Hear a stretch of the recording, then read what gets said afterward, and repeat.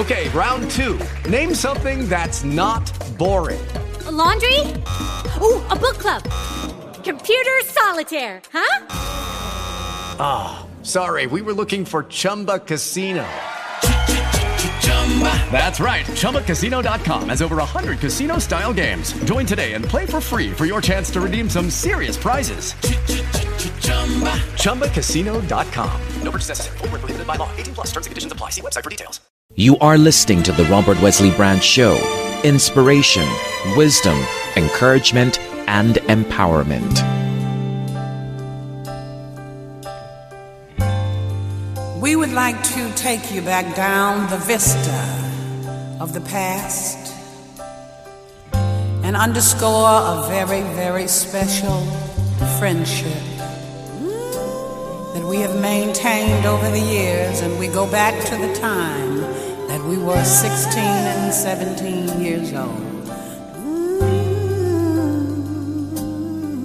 It's so much to say in sort of warming up the space with you. It's just the two of us, which I think is the first time we've done this, maybe even ever, in this space, because usually when you're here, there are co-hosts. Yeah. So no more co-hosts. You know how we evolve into whatever the next version of ourselves is going to be. And this is an evolution for me. So let's just talk about the energy in which this conversation is happening. This is Rosh Hashanah as we tape this. Rosh Hashanah, Jewish New Year. So that's the first thing. We're doing it on the 7th. All the powerful energy around the number 7. And as of 12:52 this morning, it's the new moon. So this is the new moon we're doing this on. So it's full of good energy, and it feels so right and so good and so special to be sharing this space with you, given all of that lineup. I am not surprised, because I'm telling you, there is divinity in our relationship. Every encounter, you and I are always on this positive thing. I recognize that our two souls, I truly believe souls have been here before, knew each other before. Once you and I had that first conversation, you became dear to me immediately, and we have stayed that way ever since. Mm-hmm. I really wish all my friendships could be like that. You've always taken what I wanted to do seriously, never discouraged. Always offering something positive. A good friend, I feel, just allows you to be who you are.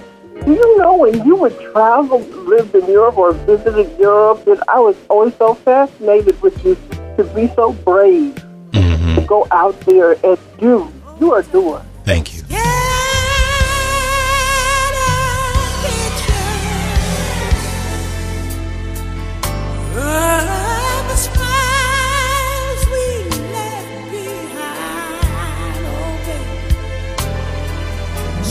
We gave to one another,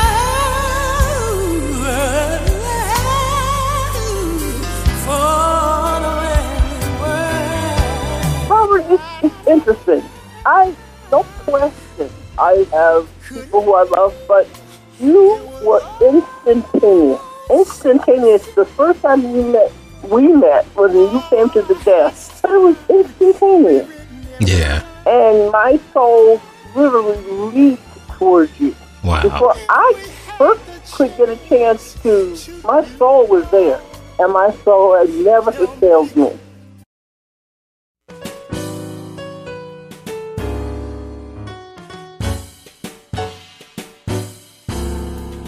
Happy being alive, loving those positive vibes, with a man who don't mind taking a chance. It's Robert Wesley Branch.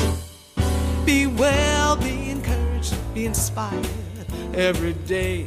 Hey, hey, yay. Be well, be encouraged, be inspired every day.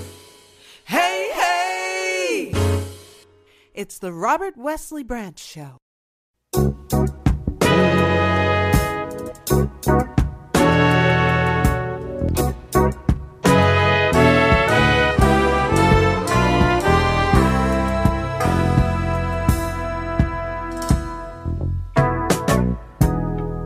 Stumbled on this photograph. It kind of made me laugh.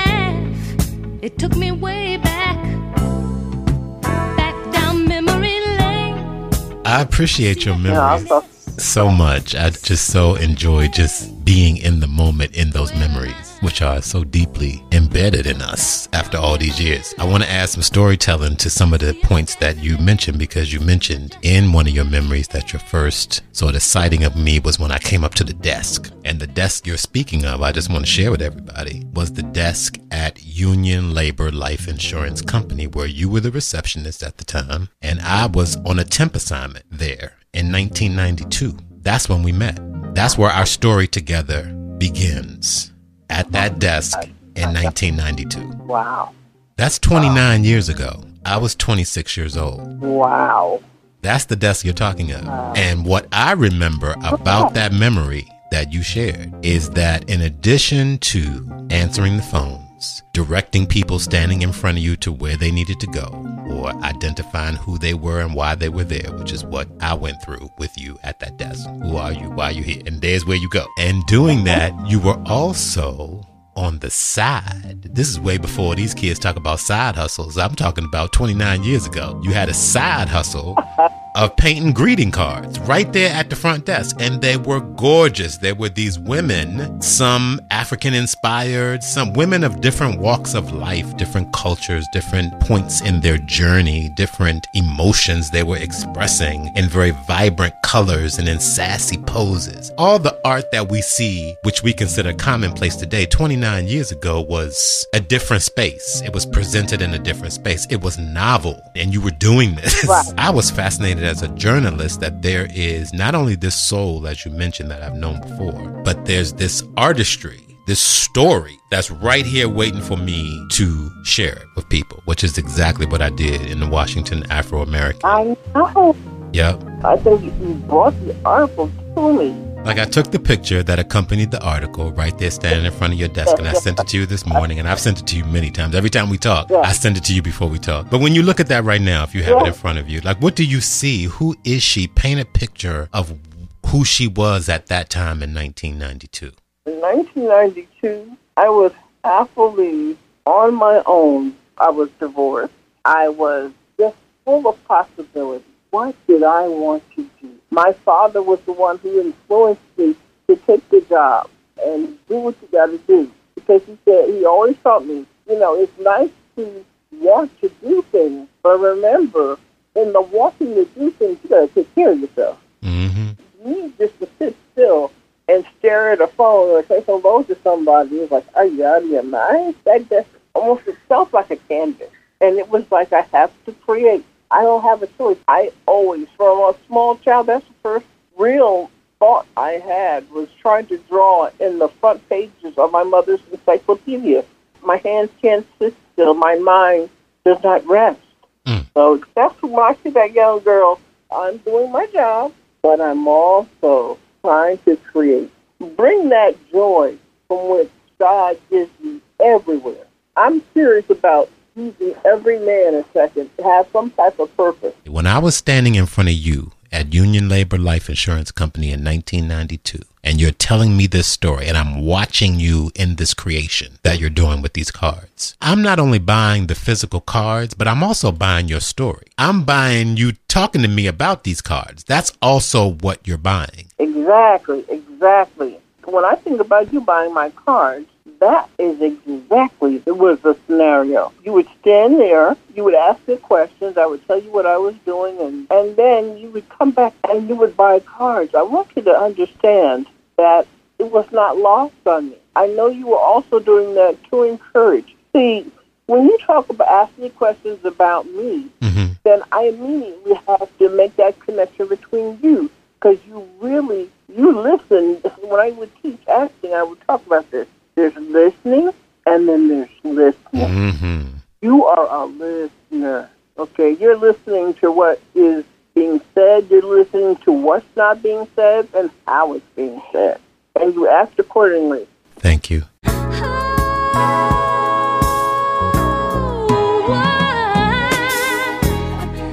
I have to find this photograph?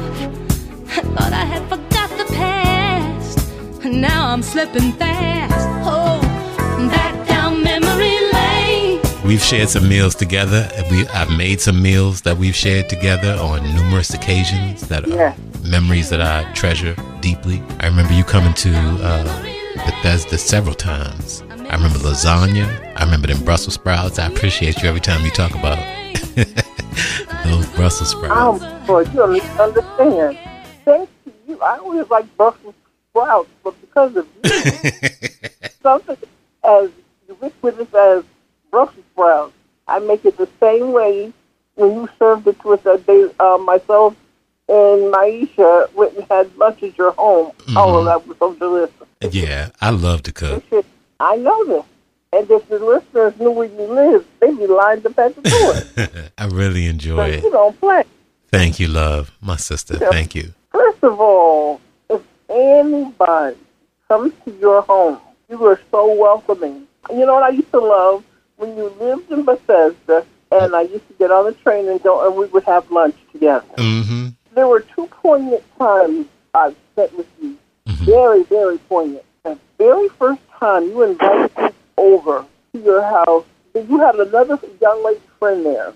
And the conversation, I don't know how, got about Johnny Gill. And then she went on to say that Johnny Gill owed something to the community he came from. Uh-huh. You stopped her, and you said, Johnny Gill owes us nothing. If he wants to do something for the community, that's wonderful. Johnny Gill only owes Johnny Gill something. I know I'm paraphrasing, but the way you said it, that you got to take care of yourself first before you can go out there and help the community. Mm-hmm. And when you do it, you shouldn't do it from a sense of, oh, because I'm famous, I should just go out there and do it. You need to have a purpose and a sense of self. And I really got it. At the time when you clipped her wings on that topic, I was like, wow. Wow. It made me go home and think about it. I used to think all the time, too. If you're rich, you should be able to do this, do that. Then I went home and I said, he's so right. If you're going to do something, you have money, do it for all the right reasons. Don't think that what you earn, you have to, right. Just do whatever. I don't get that. That was a very poignant time. Another poignant time was the time, again, I came to your house, and we ate, and Maisha was sitting there. Mm. She was so sweet. What? She's no longer with us, is she? No, she's no longer with us. I swear, she was so sweet that you could dip her finger in coffee, mm-hmm. and it had enough sugar. She was so sweet, mm-hmm. and kind and gracious and open. Mm-hmm. And if you really want to know who a person is, pay attention to the company they keep. Mm-hmm. That's true. Then you know who your friend really is. Mm-hmm. Because if that person is always gossiping or having something negative to say about somebody else, I promise you, your turn will come. Mm-hmm. I have never, heard you say you've always said the truth, but I've never heard you say anything in a mean-spirited way. Mm-hmm. And see, when we say the truth, not our own truth, but the truth. The empirical truth. Come on now. I appreciate that about you. You get right to the point. Because the thing you will do is you'll call me out. But you don't do it in a way that I think is mean. You do it just in straight love. Mm. That was kind of what happened with that young lady. She was just coming off the cuff, talking about just because Johnny Gill is from a particular neighborhood, mm-hmm. that he was supposed, and you just stopped her and spoke the empirical truth. Who cares if you reach a point of notoriety? It's a beautiful thing to think. But just because of your platform that you should do something. Well, wait a minute now. Hold on. Before you go sticking your hand into that cookie jar, you better make sure you know why you're in it. Right.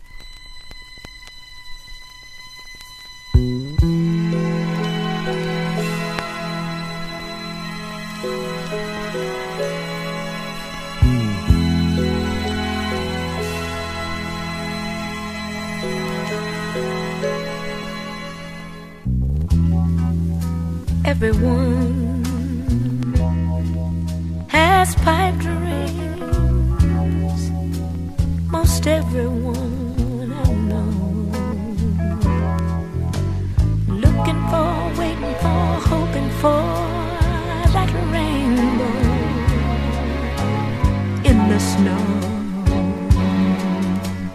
bought that beautiful Bible for me, and we sat in DuPont Circle. Mm-hmm. And you were reading to me what I still consider one of the hardest books of the Bible to comprehend, and that is Isaiah. My favorite. That is the one thing I did not get a chance to do, is become a chaplain.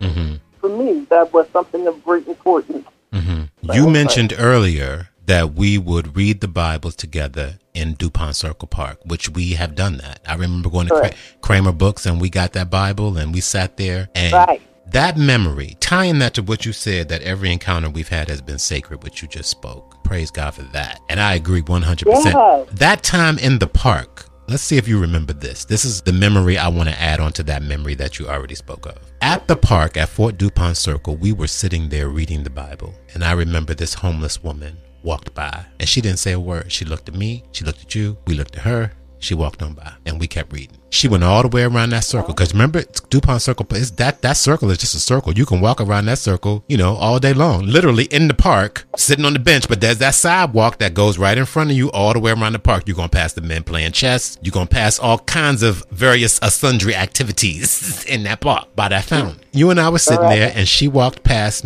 made note of us, we made note of her, and she walked around that circle. When she came back around, you and I were wrapping up, and she came over. She came over to us, and she looked at me, and it was a combination of, she looked like to me, and my recollection in my memory now, of the black woman from Beverly Hills Hillbillies. Remember Granny from Beverly Hillbillies? She looked like, she reminded me of the black version of that. Hair pulled back, older woman, frail, but spicy. She came closer to us and looked at us, had this glassy look in her eye, and she just looked, and she started telling this story about her, I think she had 10 children, and how they all had turned their back on her in some form or fashion, some more than others. But she began to unpack this story, the specific details of which I do not remember, but I remember the 10 children. Because I think the conversation was, how did you get to where you are? Because she appeared to be a homeless woman who was what they call now, which I appreciate, unhoused. At any rate, as she began to tell her story, she started walking away. We kind of wrapped up this chat. You're sitting right there. I'm sitting there. She looked at me and she said, I will never forget this for obvious reasons. She looked at me and she said, I look at you and I see the Apostle Paul. And she turned and walked away. And you and I sat there and wept. We wept together on that bench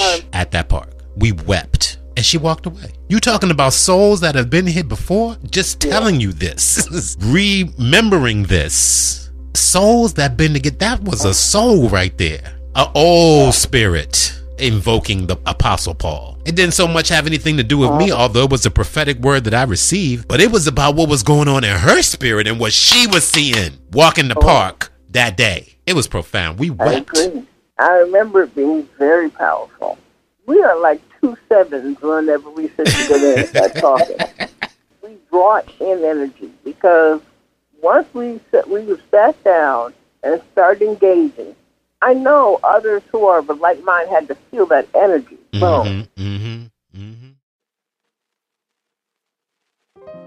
Robert, I have a question for you. Okay. The thing I've always loved, you always strive for excellence and strive to give the best of yourself. Why is that? Why have I always strived to give the best of myself? Yes, sir. I appreciate you seeing me in that light as someone who strives to give the best of myself. Always. I thank you for seeing me that way. Always. Appreciate that. I think our souls have been here before. We knew each other before. That's very important. That's very important. Yeah. So I would like to stay with that in answering your question. My soul, there's some soul stuff there that drive that you see of wanting to be the best. See, I see that as a spirit, Melissa. That's a spirit that's in me. That's part of my soul that travels with my soul. A spirit. I got you. That is beyond my human personality and my human character. It's a spirit that's in me. That no matter how low I go or no matter how high I get, that spirit is saying, there's another version of this that I want to pull you to. That's what it is. Thank God for that spirit. And imagine if all of us were to just really tap into what I call the best of ourselves. 99.9% of the things people get hung up on, they wouldn't even think about. I have a question for you. I've always wondered about. When you went to Amsterdam, what was that really like? What an adventure. Yes, That was an adventure because I wasn't supposed to go by myself. My friend Fred, who you've met, Fred, he was supposed to go with me and he got sick. We were going to go together. We planned this trip for a year. We were going to go. And he got sick right before the trip. I mean, like days. We were leaving on Friday. He got sick like on Monday. And it was like, oh no. And he physically, I don't think he was hospitalized. I think he ended up in the hospital like after I left. But he was so sick that he couldn't go. And so I went by myself. I went to France first, to Paris. And then I took a weekend trip on the train to Amsterdam. And it was great. I got there on a Saturday morning, I think it was, or whatever morning it was, Tuesday, whatever it was. And stumbled into this bar because I was looking for weed. So I knew the Bulldog had weed. You know, you could order it off the menu. Stumbled into this bar, ordered the weed, ordered some beer, and bam, the radio came on and Kurt Cobain had died. I'll never forget that. So I'm sitting in that cafe in the wee small hours of the morning. It was like the sun was coming up, I think. And smoking and drinking and listening to Kurt Cobain music because he had died that morning. That's the news we were getting. So Amsterdam was very freeing. It was very freeing to have people riding bikes. I hadn't seen that in the United States like that. I mean, like we drove cars. They were riding bikes. That was freeing. Seeing the red light district, that was a thriving business that people came from all around the world to partake of these women, sex workers. That was fascinating and freeing how they were in these little windows. And then when somebody would come, you'd go on their door and they'd pull the curtain and the light would go off until they were free again. That was fascinating to me. I had never seen anything like that. There was a street called Haarlemmerstraat. When you're in the old world and you go down a street called Haarlemmerstraat and you say, oh, wait a minute. It's black folks on this street. Oh, wait a minute. Haarlemmerstraat. It means Harlem Street. And it was like being in Harlem. And then, you know, that's where I went into this one bookshop and the dude says, is that all you need? I was like, nah, what else you got? He went under the counter and pulled out a box of weed. You know, I bought some weed from him. So it was exciting. I was just thrilled. Amsterdam was thrilling. The only thing that didn't excite me about Amsterdam, coming from Paris as I was the food. They are really fond in Amsterdam at that time, and I think this is historically and culturally, of herring. So for breakfast, you'd get a lot of herring, a lot of smoked fish. And I wasn't into herring at that time like that. I'm coming from the pâtissières with every kind of croissant and chocolate bread. And, you know, it was just beautiful. The breakfasts in France are as exquisite as you can pay for, you will get. Going from that to Amsterdam was chilling because the food scene was not happening at that time. Well, I want to talk about the fact that your podcast is how many years old? This is, thank you for asking, the 12th season that we're in right now doing this today. You are show number 272, 272 shows to date. I want to tell your listeners who don't know this, when Robert first started doing the podcast, he was like a lion in the forest. Nobody else was doing this. When he first asked me to do this thing, I was interested, but I could not understand until I saw him put it together. And I was amazed. And well, my beloved friend and sister, I think this is a good place to give props where props are due. And this takes us back to the beginning of our story in 1992, because on March 26th, 1992, which happens to be Diana Ross's birthday, March 26th, whom this man that I'm going to tell you about adored Diana Ross, and he died on her birthday, and his name was, you're very well familiar with it, Melvin Lindsay. And Melvin Lindsay is the reason why the podcast, when I heard you put it together, Melvin Lindsay is the inspiration behind what you heard when you first heard me put all of this together. Because I would sit home as a teenager and listen to Melvin Lindsay play records on WHUR, The Quiet Storm, and I wanted to be just like Melvin Lindsay. He didn't talk all that much, but he played those records. So what I added was the combination of listening to him play that music and talking is what you heard on the podcast. That was the original vision for it.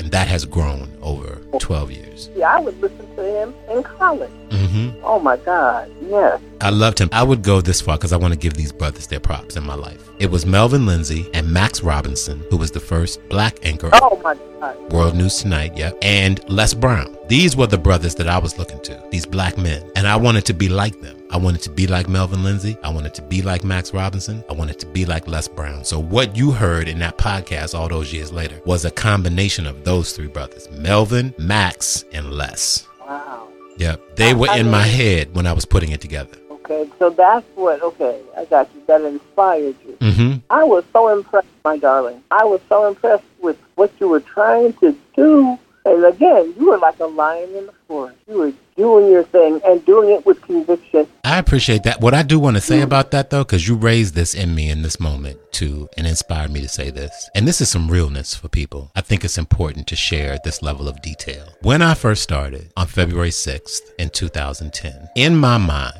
were all the creative instincts that I just shared, but I also saw this venture as a commercial venture. I was just coming off working at a television network, and I didn't necessarily see television in my future. This was 3 years before I started Fix My Life in 2013. So there was a 3-year period there where I was in what I would now look at as a spiritual wilderness insofar as my career was concerned. Many people can relate to this. They're waiting tables. They're doing other things except the thing that they really want to be doing. And that's where I was when I first started this space. So I looked at it as a commercial venture, as a way to keep me going when I was not engaged in my career. 12 years later, 11 and a half years later, I can tell you that the evolution has been, and the revelation has been, that this space that we're sitting in right now is not my commercial offering to the world. That was not the purpose of this space. I didn't learn this until 5-6 years into it, maybe 7-8 years into it, that the purpose of this space was not commercial for me, that it was part of, going back to your words earlier, it was part of my service and is part of my service and my ministry to humanity. This is how I serve. So once I understood that, it has evolved and shifted. So there are no commercials anymore. I'm not trying to craft something that is a commercial product. I've left that behind on the road. This is the space that God has given me to share my gifts, what I know to be my gifts of communication. It's part of my ministry. And now, how do you think the whole genre has evolved? It seems like everybody and their brother has started a podcast. It's true. Where do you see your podcast in the context of podcast? What makes you distinct and different? I would say, Melissa, my beloved sister and my friend, that, and I want to be very conscious about this and loving as I say this. When you look at the world of singers and artistry, lots of people can sing. When I ask you to focus your mind on artistry, on artists and visionaries, a few people will start rising to the top for you, whoever they are. So in a world where everybody has a podcast, there are those of us who are podcasters, there are those of us who are artists, and there are those of us who are visionaries. I see myself as an artist and a visionary. I think one of the greatest gifts that we as spiritual beings, each one of us, can give to ourselves, and I'm the first one in that line to tell you that it is daily work, and it fights against every instinct of the matrix to not compare yourself to any other human being. That's hard work, but it's important not to compare yourself to any other human being, to see yourself and practice living your life as a unique expression of God and let that stand and speak for itself. And that's what I endeavor to do with this space. Just be myself, be the storyteller that I know that I am and was born to be, and let whatever that expression is in the moment speak for itself and land where it lands in this space. You still have people from the beginning that are still with you? I do. There are people who are faithful. Because I was on every Saturday for the first basically 9 years, they don't really know how to access me now that I'm not doing it live every Saturday, because I would promote it as such and I would be there Saturday at 10 o'clock. Now I do it at my leisure and post it when I feel like it. Like what we're doing today, just a heads up, and I'm saying it in love, it's going to take me a long time to put all this together just because of what my life is like now. You know, there are other things. And so I put it together at my leisure, and then it goes out when it goes out. That's harder for people to find unless they are faithfully subscribed to my YouTube channel and if they're a Facebook friend. Now, when I first started doing this in 2010, I had the max, like 4,000 Facebook friends. Because at that time, I didn't understand what social media was and how to use it based upon who I was at that time. And my consciousness at that time, I was a friend collector. Some of y'all know these people. They collect friends. And that's what I did. Today, as we speak this morning, I have 154 friends. So I have brought it down to a very close and sacred circle of people who I actually communicate with. And so there are many people who were accessing the content before because I allowed them in that space who I don't allow anymore. And God knows how they, or if they even hear what I'm doing. So there's a much smaller group of people who have access to the content on Facebook, but there's still the people on YouTube. I have healthy support there of people who enjoy the content, and I appreciate that. And I've let all that go. So whatever those numbers are, I don't pay close attention to them. You can't help but see certain things when you're interfacing on a platform, but that's not where my focus is. My focus as a human being and as a spiritual entity who's evolving. I'm a middle-aged man now. I'm not a younger dude anymore. I'm a middle-aged man. I'm 55 years old. I'm comfortable in that space. I see the generation below me. I see where I am in that generation, and I see that we want different things. I'm not all that interested, Melissa, in a career in the way that I was at that time. I'm interested in meaning and doing things that mean something to me. And yes, I need to keep a roof over my head and keep food in my body. But how I do that, what I desire to make overhead happen every month, is very different from what it was when I was career seeking and trying to become something in whatever career I was practicing, which was television for the last 30 some years. These days, it's whatever God's assignment is for me with whatever group of people and whatever culture and whatever occupation. I'm very open to all of that. It doesn't have to be anything that it previously was. What is true, and I think unique and will carry me, is this space. I will always do what we're doing right now because that's my gift. I will always do this, no matter what. It's never going to stop. And it does take some spiritual maturity to accept that people come through our lives. Not everybody comes to stay. Ooh, that's the hardest one of all. Especially the ones you really believe are supposed to be there. That's a deep and hurting feeling. I will ask this much. You're still friends with Fred, correct? I am not still friends with Fred, who I still consider to be a brother of mine, but he's one of the people. I met him in 1989, so I met him prior to meeting you. And we have many great memories, many great memories of friendship and brotherhood throughout the years. As we grow, this is all about the evolution. See, and this is how I've come to perceive that this is true for me. In my 55 years, Melissa, there have been many versions of Robert Wesley Branch. You have talked about a couple of them. Different versions. And as you, like a soft-shell crab and as a snake, shed your skin, you reveal a different version of yourself. It might be slightly different colored, might have slightly different scales, it might have a slightly different pattern. You reveal different versions of yourself. And not everybody travels through the different versions of who you are. Some people get left in the shedding at different intervals in your life. And so he's one of those people, Fred, who has been left on the road more traveled. I'm on the road less traveled. He's been left on the road more traveled. And I have nothing but love and respect for whatever his journey is ahead of him and how he meets that. All those who I am no longer with on the journey, I wish them well. And I hope their journey is still progressing.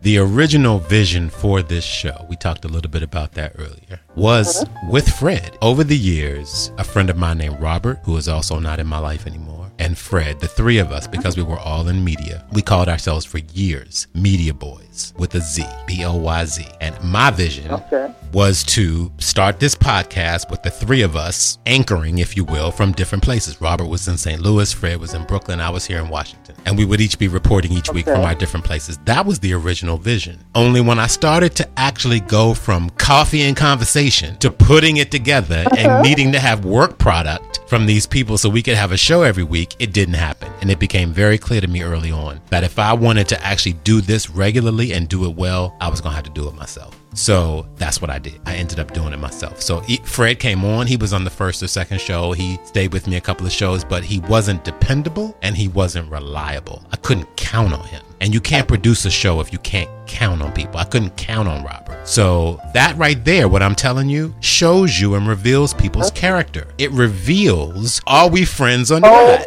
If we not friends, then what are we doing here together? We're wasting each other's time. Exactly. So people have revealed to me, and those are two good examples of people who I was very close to in another version of myself. But as the versions kept shedding, those are two people who were left on the road more traveled, because I'm on the road less traveled. Yes, indeed. I understand. I am curious, though. About? Why would you want to know about my family's history? Believe me, I am fascinated by your question. Okay. We both look back at the same memories and remember different things. For example, we remember when we were together at the park in DuPont Circle, but the details of what happened that day, we both remember different things. You remember one thing, I remember a different thing. They both happened, but what we've chosen to hold on to or what our souls have chosen to hold on to over the years because of our own unique journeys is fascinating to me. It brought up that what keeps memories of people who are no longer with us, like, for example, my memories of Maisha, and even what makes people legends, or what makes myths myths. What makes the story of Jesus being told 2,000 plus years after this story happened, so we're told, right? Is the stories. The stories that we tell. And many times I find in our families and even in our friendships, we don't know each other's stories.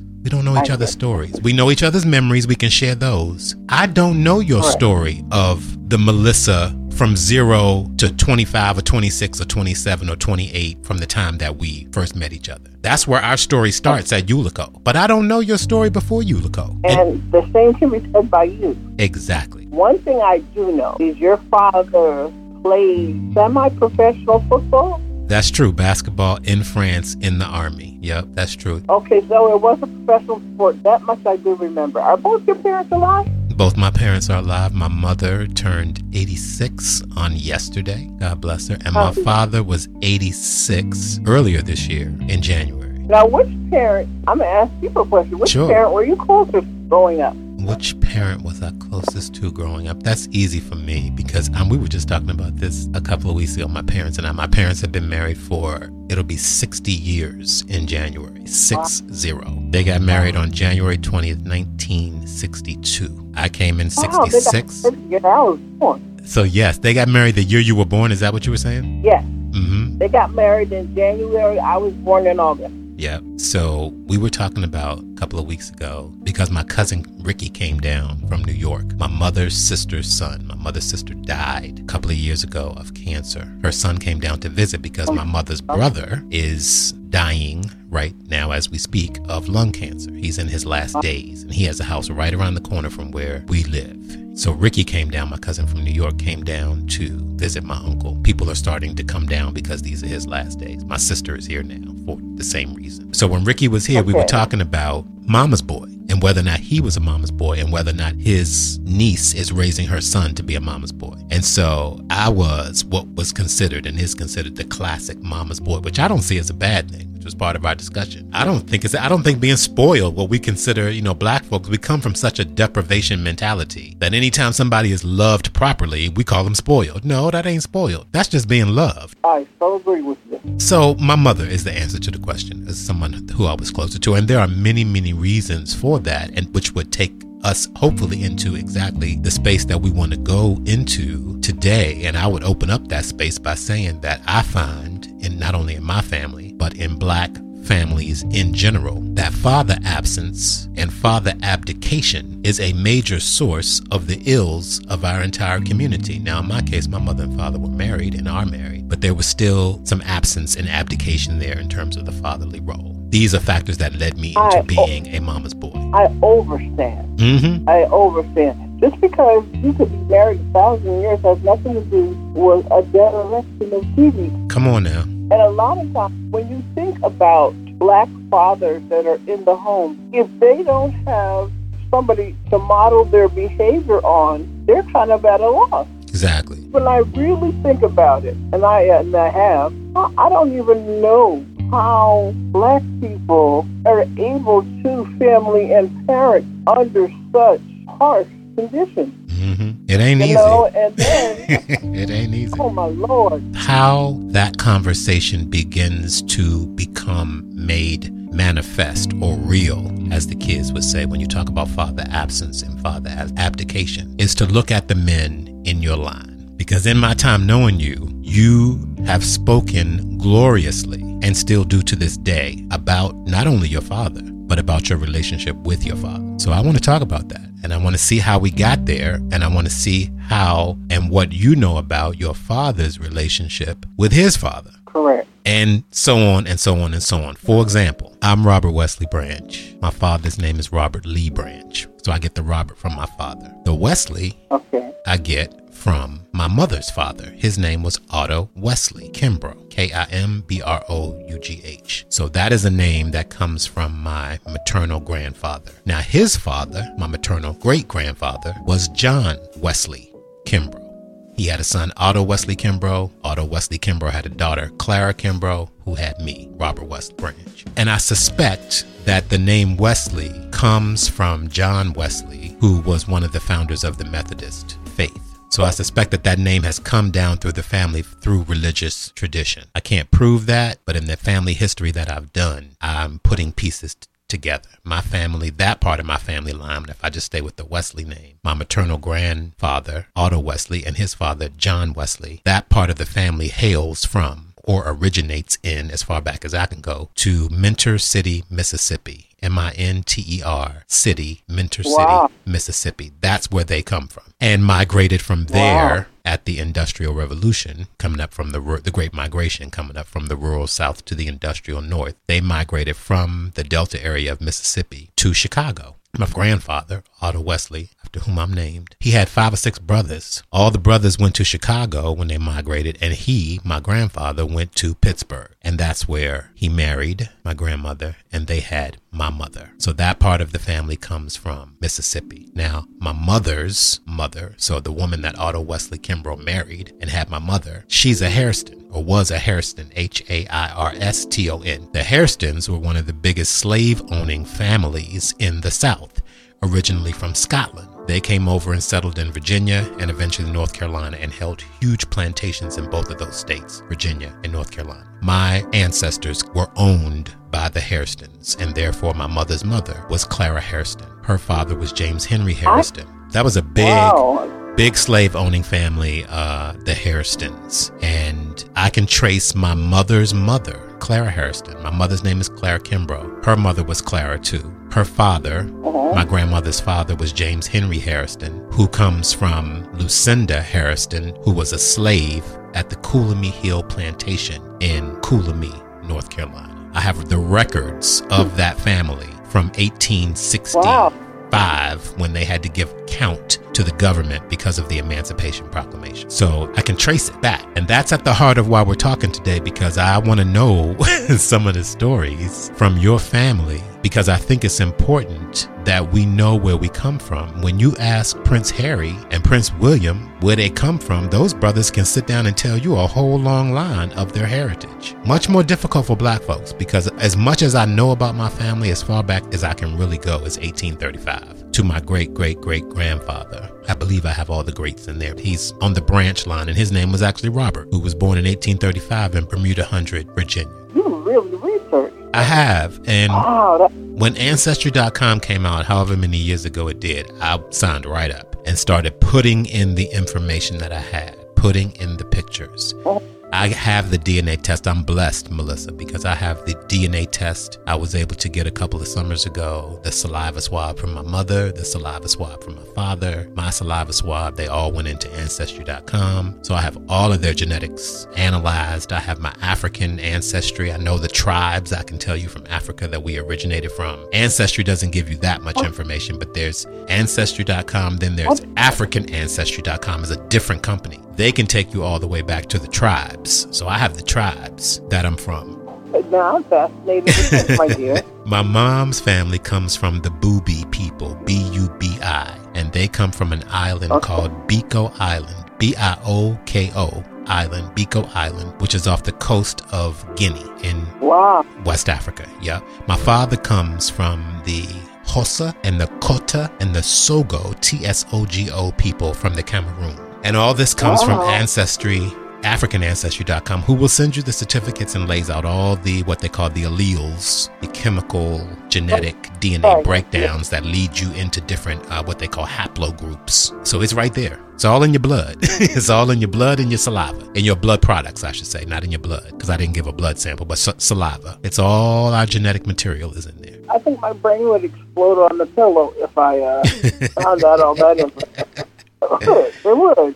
Oh, that's wild and overwhelming. Wow. And cool at the same time. I am vicariously enjoying it through you. I find it a source of strength to know where I come from, but even that's a lot of information that I just gave you. What I get more strength from, and more, even more important than strength, what I get more wisdom and understanding from, is understanding to the degree that I can the story that my mother lived before she became my mother, that my father lived before he became my father. They were in their 30s when they married and had children, which was considered very late at that time, in the late 50s, early 60s.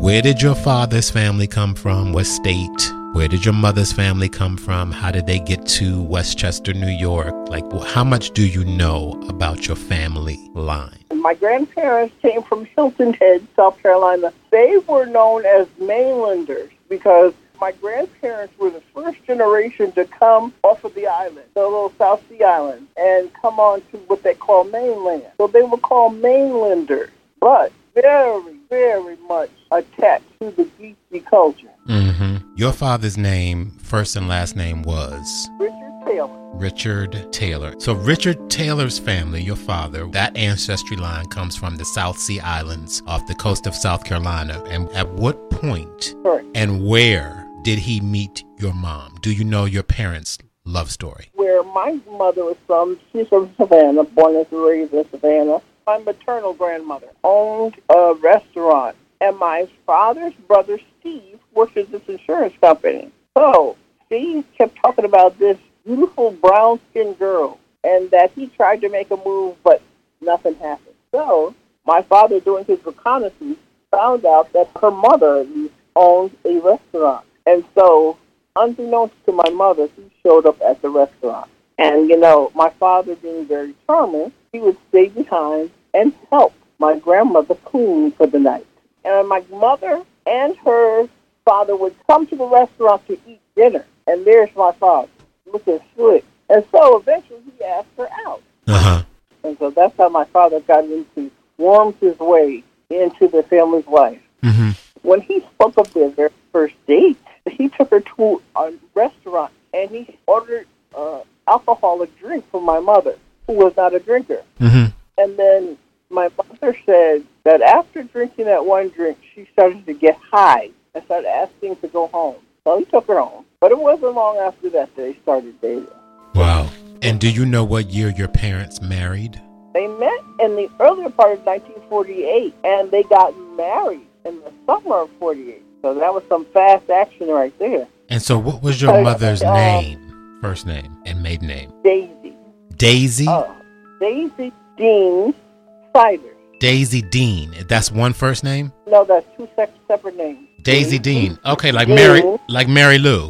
Daisy Dean. Right. Okay. Right, Daisy Dean. Siders. Okay, like sliders without the L. Siders. Right. Your father was born in South Carolina. Your mother was born in Savannah, Georgia. Correct. So what do you know, Melissa, of your parents' journey from the time they met in 1948 and married in Savannah, Georgia, until 1962 when you were born? You were born in Peekskill, right? No, I was actually born in a town called Mount Kisco, New York. We moved to Peekskill when I was 5. Okay, so what do you know about Richard and Daisy's journey from Savannah, Georgia, where they met and married, north to New York? Well, at my grandmother's restaurant, my mother used to talk about, she would come to the restaurant and get to a certain part and feel faint. Now, my parents didn't understand, but my father understood. So what my father did was he asked my mother, where do you always feel bad when you get to a certain area? And then she took him to the area of the wall. Then my father took a pocket knife and pulled out a brick. And sure enough, there was magic in it. When she saw that, he took her to something called Dr. Bazard. They also referred to him as the Bolito Man. But Dr. Bazard is the one who handled the hoodoo, Greek, shall I say. Well, it happened the second time where my mother would feel faint in her own house. They went back to Mr. Bazard. And Mr. Bazard told my mother that she needed to leave where she was living from because somebody was trying to kill her. Oh, but see, I believe it, because when you said it, see, that's some South Sea Island Geechee mojo stuff going on right there. They know. Somebody threw down some cowrie shells and some bones and told your mother exactly what was going on. And my father knew what to do and everything. Mm-hmm. Well, my mother was shipped off.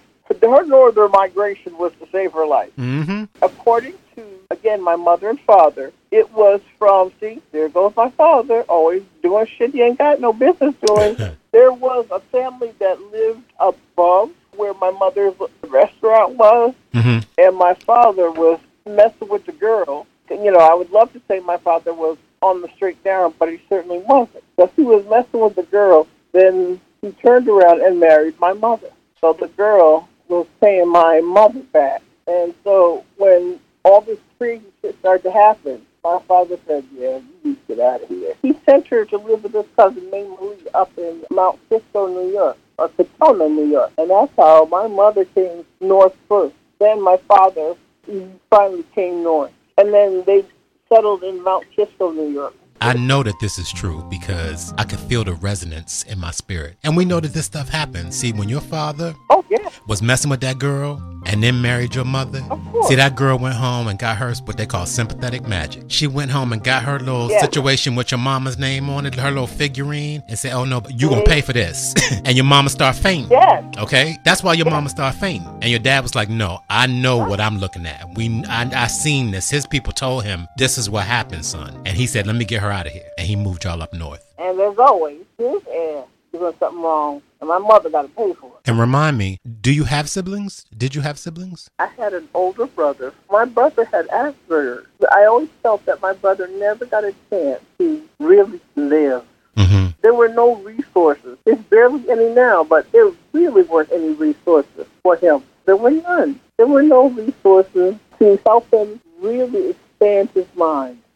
He didn't go on his own until we had to sell the house, and he had to realize that my father was not coming back out of the nursing home. It was so sad. And because I was long distance, he ended up, he had diabetes, and his leg went bad on him, and they had to take him to the hospital, and the rest is history.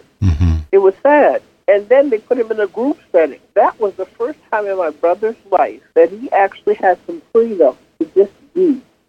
But he was also, at the same time, lost because he didn't have so close to the family, and we weren't right there to do anything with him or for him. So it was, when he passed away, this is going to sound horrible, but I was almost relieved. Right. Because I know my brother. My brother, as much as he sometimes wasn't the most family-oriented, as long as he knew he could come to us and we could be there for him, he was all right. He'll come back and things will get better for him. I know it. Well, let's stay right there. When you say your father, he sent me out into the world to be the best representation of himself. I'm paraphrasing that last part. You did share in our conversation that you do have a brother and did have a brother who did not have the opportunities to go out into the world and to experience life at the scale and on the level that you've experienced it. How do you think your father, Mr. Richard Taylor, how do you think he saw his children and the differences in the lives that they were going to have? And how do you connect that to him saying, you're my secret weapon? My father knew, we never discussed it, but he knew my brother was limited in what he could do and where he could go. So my father, with me, I can always say he threw his Hail Mary pass because he knew that I was the one child who could go out and experience this world. And because I was female, he wanted to make sure I was strong and I could take things. My father was a true engineer. He put it in my head, and no one could take that away, how to feel good about myself, how to, though human, recover, and then keep going. That's something he taught me, how to survive. What he tried to do with my brother was just nurture him best he could. When I look back now, there wasn't a place my brother could be, and that's sad. Not like now you have Melwood down here, you have like organizations that help people who are mentally handicapped, who needed that extra help. And unfortunately, he did not get that, not like he needed to. And that is where I think my brother's life was a tragedy, that he made it to 62. But my point being, I am so grateful that I was able to go out there into the world, meet you and all my other people who I call so close to my family, and I feel fulfilled. You make me fulfilled, that I'm so glad that I met you. On this journey, I'm so glad that we have touched and agreed. Yes, And I do want to go back to something that you said, though, and paint a picture if you're open to it. Because what you just said was, your quote was, we never discussed it. And you said that in the context of talking about you and your father never discussing what your brother's limitations may have been. So are you saying that you grew up in a family with your mom and dad, and your brother had some limitations, but they were undiscussed throughout the family, the nuclear family, the four of you all? Is that what you're saying? Correct. Okay. Correct. My parents did not have the wherewithal. He was just their son. Mm-hmm. He was just who he was. It wasn't like Franklin is autistic. It was my mother who catered to him. And I used to be very jealous of that. Mm-hmm. And it was on her deathbed that I asked her about that. Why did you cater to Franklin? It seems like you loved him more than me. And she looked at me like I was smoking crack from going under the paper. I just loved him. Oh, Lord. Right. He needed me more than you did. I knew you were going to be strong and go out here into the world, but I knew Franklin would not. That's the closest I ever came to having a conversation with any parent regarding my brother's issues. Mm-hmm. I would say he was mainstream, meaning that nobody ever addressed his autism. Nobody did. Nobody did. Whereas somebody were to pull out the best of himself, that's only happening now. You know, if you were a child, you were put away. And institutions weren't fit for a dog, and that wasn't going to happen. Okay, so let me paint a picture. So we're sitting in church on Sunday morning in Peekskill, me and my family, my mother, my father, my sister, and in come the Taylors, Mr. Richard, Miss Daisy, young Miss Melissa, and young Mr. What was your brother's name? Franklin. Richard, okay. Franklin, Richard Franklin. Richard Franklin, okay. Are you saying that throughout that church service that I wouldn't be able, or anybody else in that church would be able to tell that your brother had any kind of delays or challenges? Is that what you mean when you say he was mainstreamed? Yes. Anybody who paid attention could tell that Franklin wasn't completely, but it was never discussed. Looking back now, no one ever said it, but it was always, well, Franklin's just Franklin.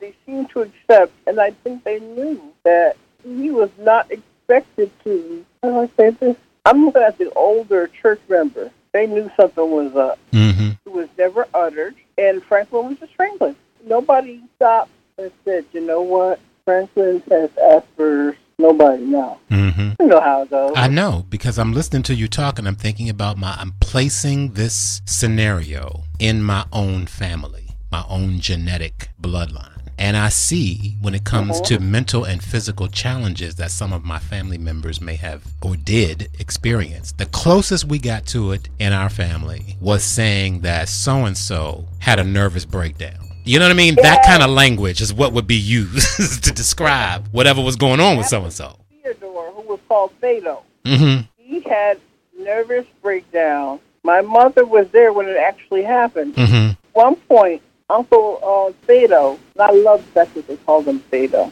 My Uncle Thedo, my mother said, held a butcher knife. He was swinging a butcher knife. And there's a place called Wingdale, and he ended up in Wingdale for a while. So if you said that you went to Wingdale, that's almost like a trigger for, your ass is crazy. That's St. Elizabeth's, what we would know in Washington, right? Right. Yeah. You are. Right. You say you spent some time in St. Elizabeth and everybody turns their head, and you know how when you mentioned E.F. Hutton, if you remember those E.F. Hutton commercials years ago when they would say, when E.F. Hutton talks, and everybody would lean in. When you say you went to St. Elizabeth, everybody would just lean in and turn their head like, oh, Lord, oh, Lord, oh, Lord. Well, let's go back to your mother's deathbed and to you asking her about how she treated your brother, and to your statement that you felt jealousy of how your mother treated your brother, and how your mom said he needed me more than you. So my question would be, what effect, because you paint a picture of what I would call a silent agreement, that everybody in the nuclear family, you know, we all understand that Franklin has some challenges, but we ain't gonna talk about them. Like, that's a silent agreement. And that's in all of our families. There are silent agreements. We all know what's going on, but we all agree that we ain't going to talk about that. We ain't going to talk about that. So my question is, what effect did that have on you growing up as Franklin's sister, and how you saw your own life and how your own worldview and your own possibilities developed? Well, I'll tell you, before I really had an understanding, Franklin was just my brother. I never thought of him as different. It was when they went to teach my brother how to drive that it occurred to me that something was wrong. Really, really wrong. You know, that Franklin never could pick up the mechanics of driving, and how I can remember them coming back home and my father being very upset, and my mother always coddled my brother. After that, the only way my brother could get a job is if my father got it for him. So that the secret agreement, as you call it, and I never thought of it as that, I definitely, by the time I'm now in my teenage years, it was just understood. But unfortunately, because of this, I also think my brother wasn't as family-oriented as I am. Very selfish person. So we started this talk about earlier, talking about mama's boys. Do you consider your brother Franklin a mama's boy? In the worst way, which is why when she passed away, I really felt more sad for her when my mother died. Mm-hmm. My dog and my brother. Mm. My dog and my brother loved her so. Mm-hmm. That was her baby after I grew up. Mm-hmm. And the one who stayed around her and always wanted to be around her, and wherever she went, my dog would love to go. If you were a mama's boy, then I'm assuming that there were many a day you and your mom would just talk together. Mm-hmm. Talk together. Yep. That's my mother and my brother were. Mm-hmm. And like how me and my dad. Mm-hmm. It's not that my dad didn't love my brother. That's not it. My mom was the one who coddled him and thought the world he could do no wrong. And I'm not going to lie, that I found that very resentful. I totally get and it. I didn't understand why are you treating him? So why does Franklin always get the attention? Mm-hmm. So I thought. Mm-hmm. Mm-hmm. But now that I'm old enough to understand far more than I did as a kid, if they did not give him that attention, the world would not have seen him at all. Right. He wouldn't understand his importance and significance.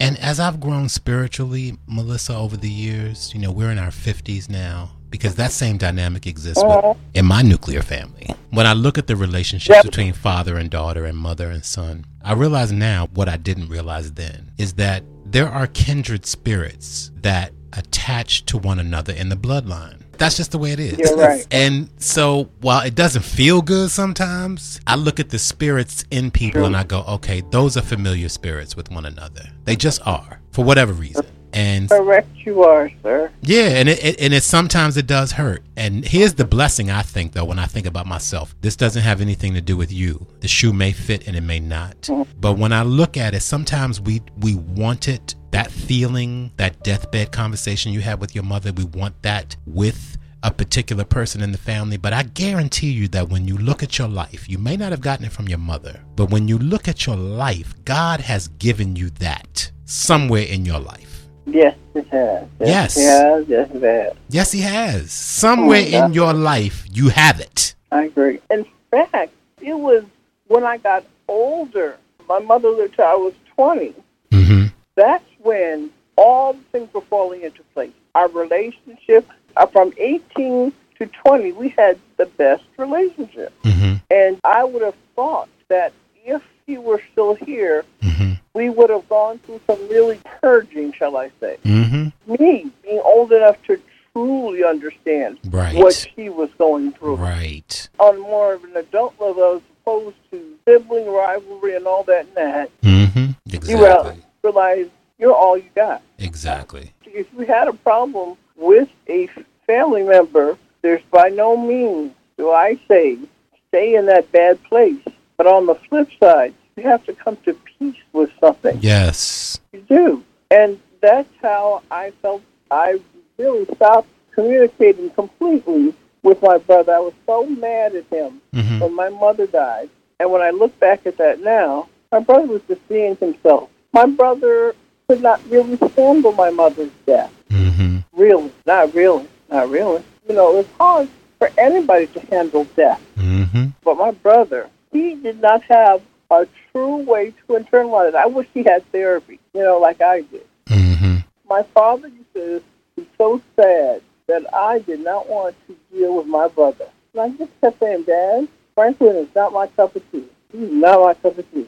10 years before he passed away, I had reached that spiritual place where I can't call myself a good Christian or a good person, really. against me. That's ridiculous. So I can honestly say that we hugged it out.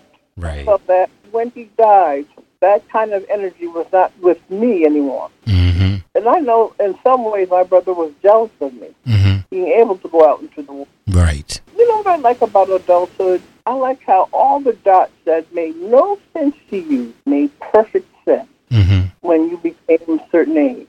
And now, all of that, you understand it now, and you can put it to bed. Put it to bed. Well, on that note, on the note of putting it to bed, because we've opened up your brother's story, closing up your brother's story, can you paint a picture of what his life was? Did he live at home with your parents until their death, and then he went institution, or what was his path? You hit the nail right on the head.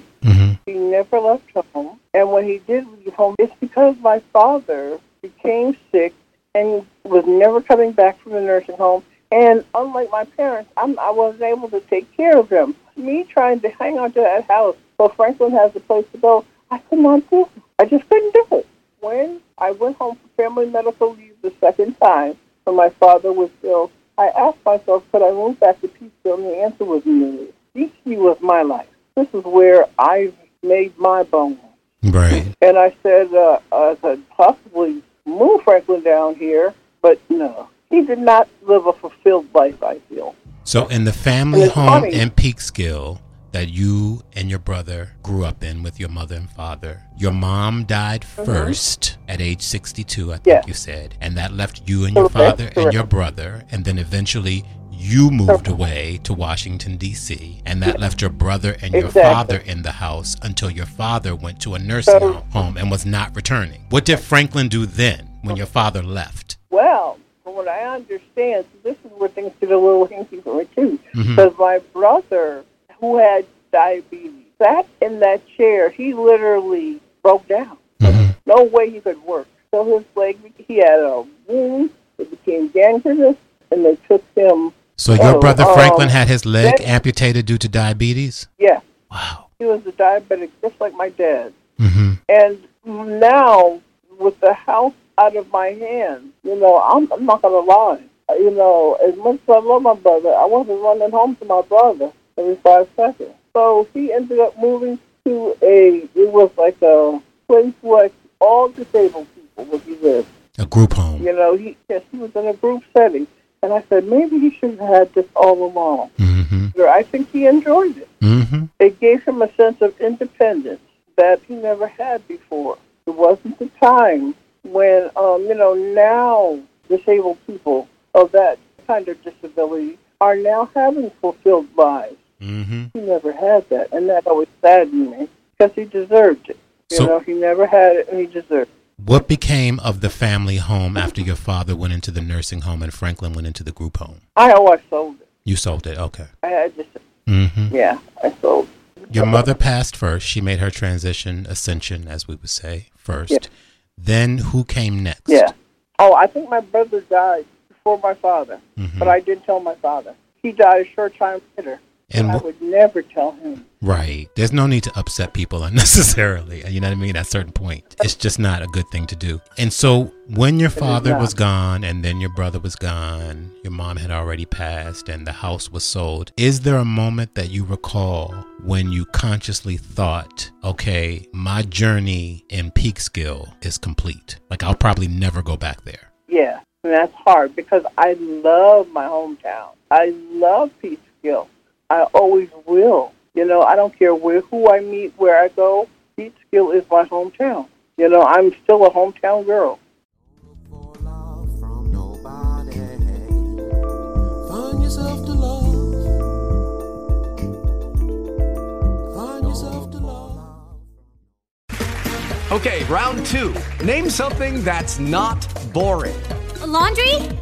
Ooh, a book club. Computer solitaire, huh? Sorry, we were looking for Chumba Casino.